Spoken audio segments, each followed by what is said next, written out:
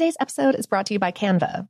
We're all looking for ways to make an impact at work, but not all of us are skilled in visual design. Canva helps you get your point across, simply and beautifully. It's easy to design Canva presentations, docs, whiteboards, and videos. You start with a designer-made template and customize it with your content. Plus, add graphics, charts, and more from Canva's massive media library. Whatever department you work in, Canva is perfect for any task. Sales decks, hiring docs, marketing brainstorms, employee videos, you name it. Anyone at work can design with Canva. Start designing today at canva.com. Designed for work. From BBC Radio 4, Britain's biggest paranormal podcast is going on a road trip. I thought in that moment, oh my God, we've summoned something from this board. This is Uncanny USA. He says, somebody's in the house, and I screamed. Listen to Uncanny USA wherever you get your BBC podcasts, if you dare.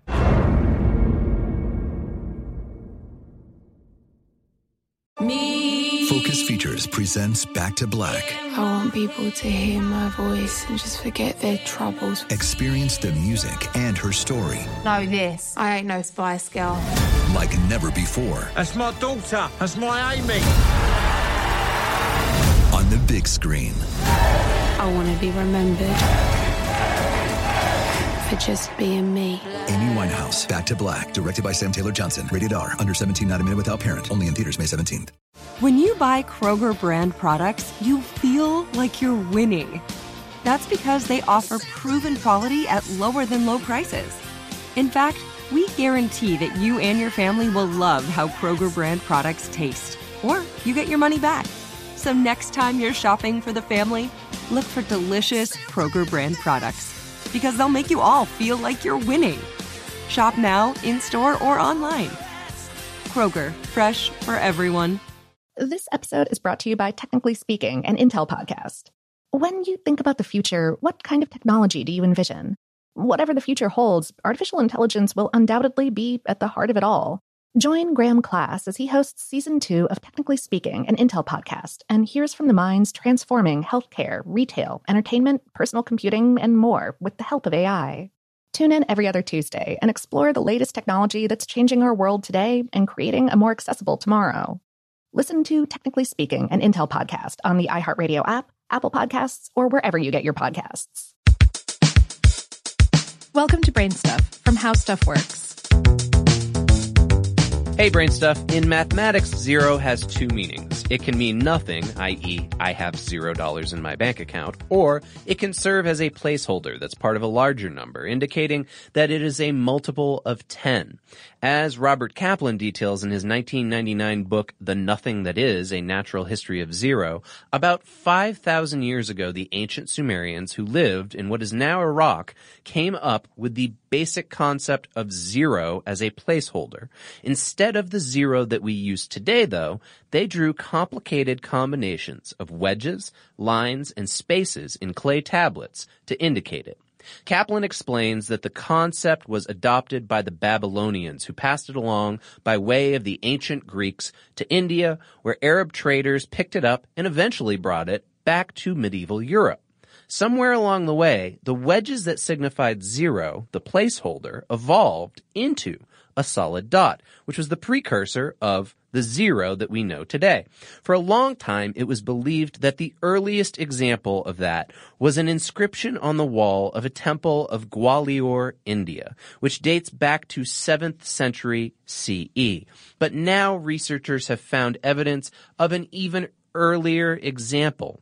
The Bakshali manuscript, an Indian mathematical text written on 70 pieces of birch bark, was discovered back in 1881 by someone digging in the soil in the village of Bakshali in what is now Pakistan.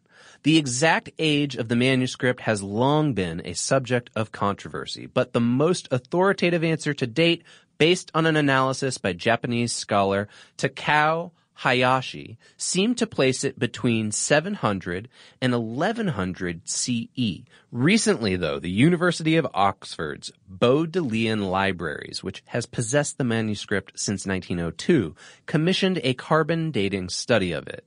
The new study revealed that the manuscript actually may date as far back as 200 to 300 CE, making it the oldest example of the dot that later evolved into zero. Now, according to Bodleian's press release, the concept of zero as a number in its own right, one with a value of nothing, didn't come along until several centuries after the Bakhshali manuscript was written. It first appears in a text by the Indian astronomer and mathematician Brahmagupta.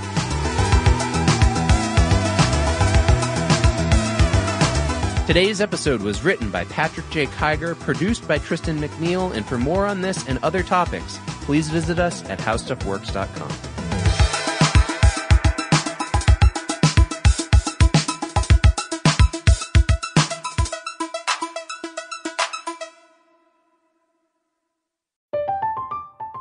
I'm Katya Adler, host of The Global Story. Over the last 25 years, I've covered conflicts in the Middle East, political and economic crises in Europe, drug cartels in Mexico. Now I'm covering the stories behind the news all over the world in conversation with those who break it. Join me Monday to Friday to find out what's happening, why, and what it all means.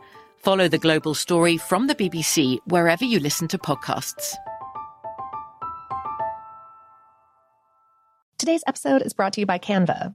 We're all looking for ways to make an impact at work, but not all of us are skilled in visual design. Canva helps you get your point across, simply and beautifully. It's easy to design Canva presentations, docs, whiteboards, and videos. You start with a designer-made template and customize it with your content. Plus, add graphics, charts, and more from Canva's massive media library. Whatever department you work in, Canva is perfect for any task. Sales decks, hiring docs, marketing brainstorms, employee videos, you name it.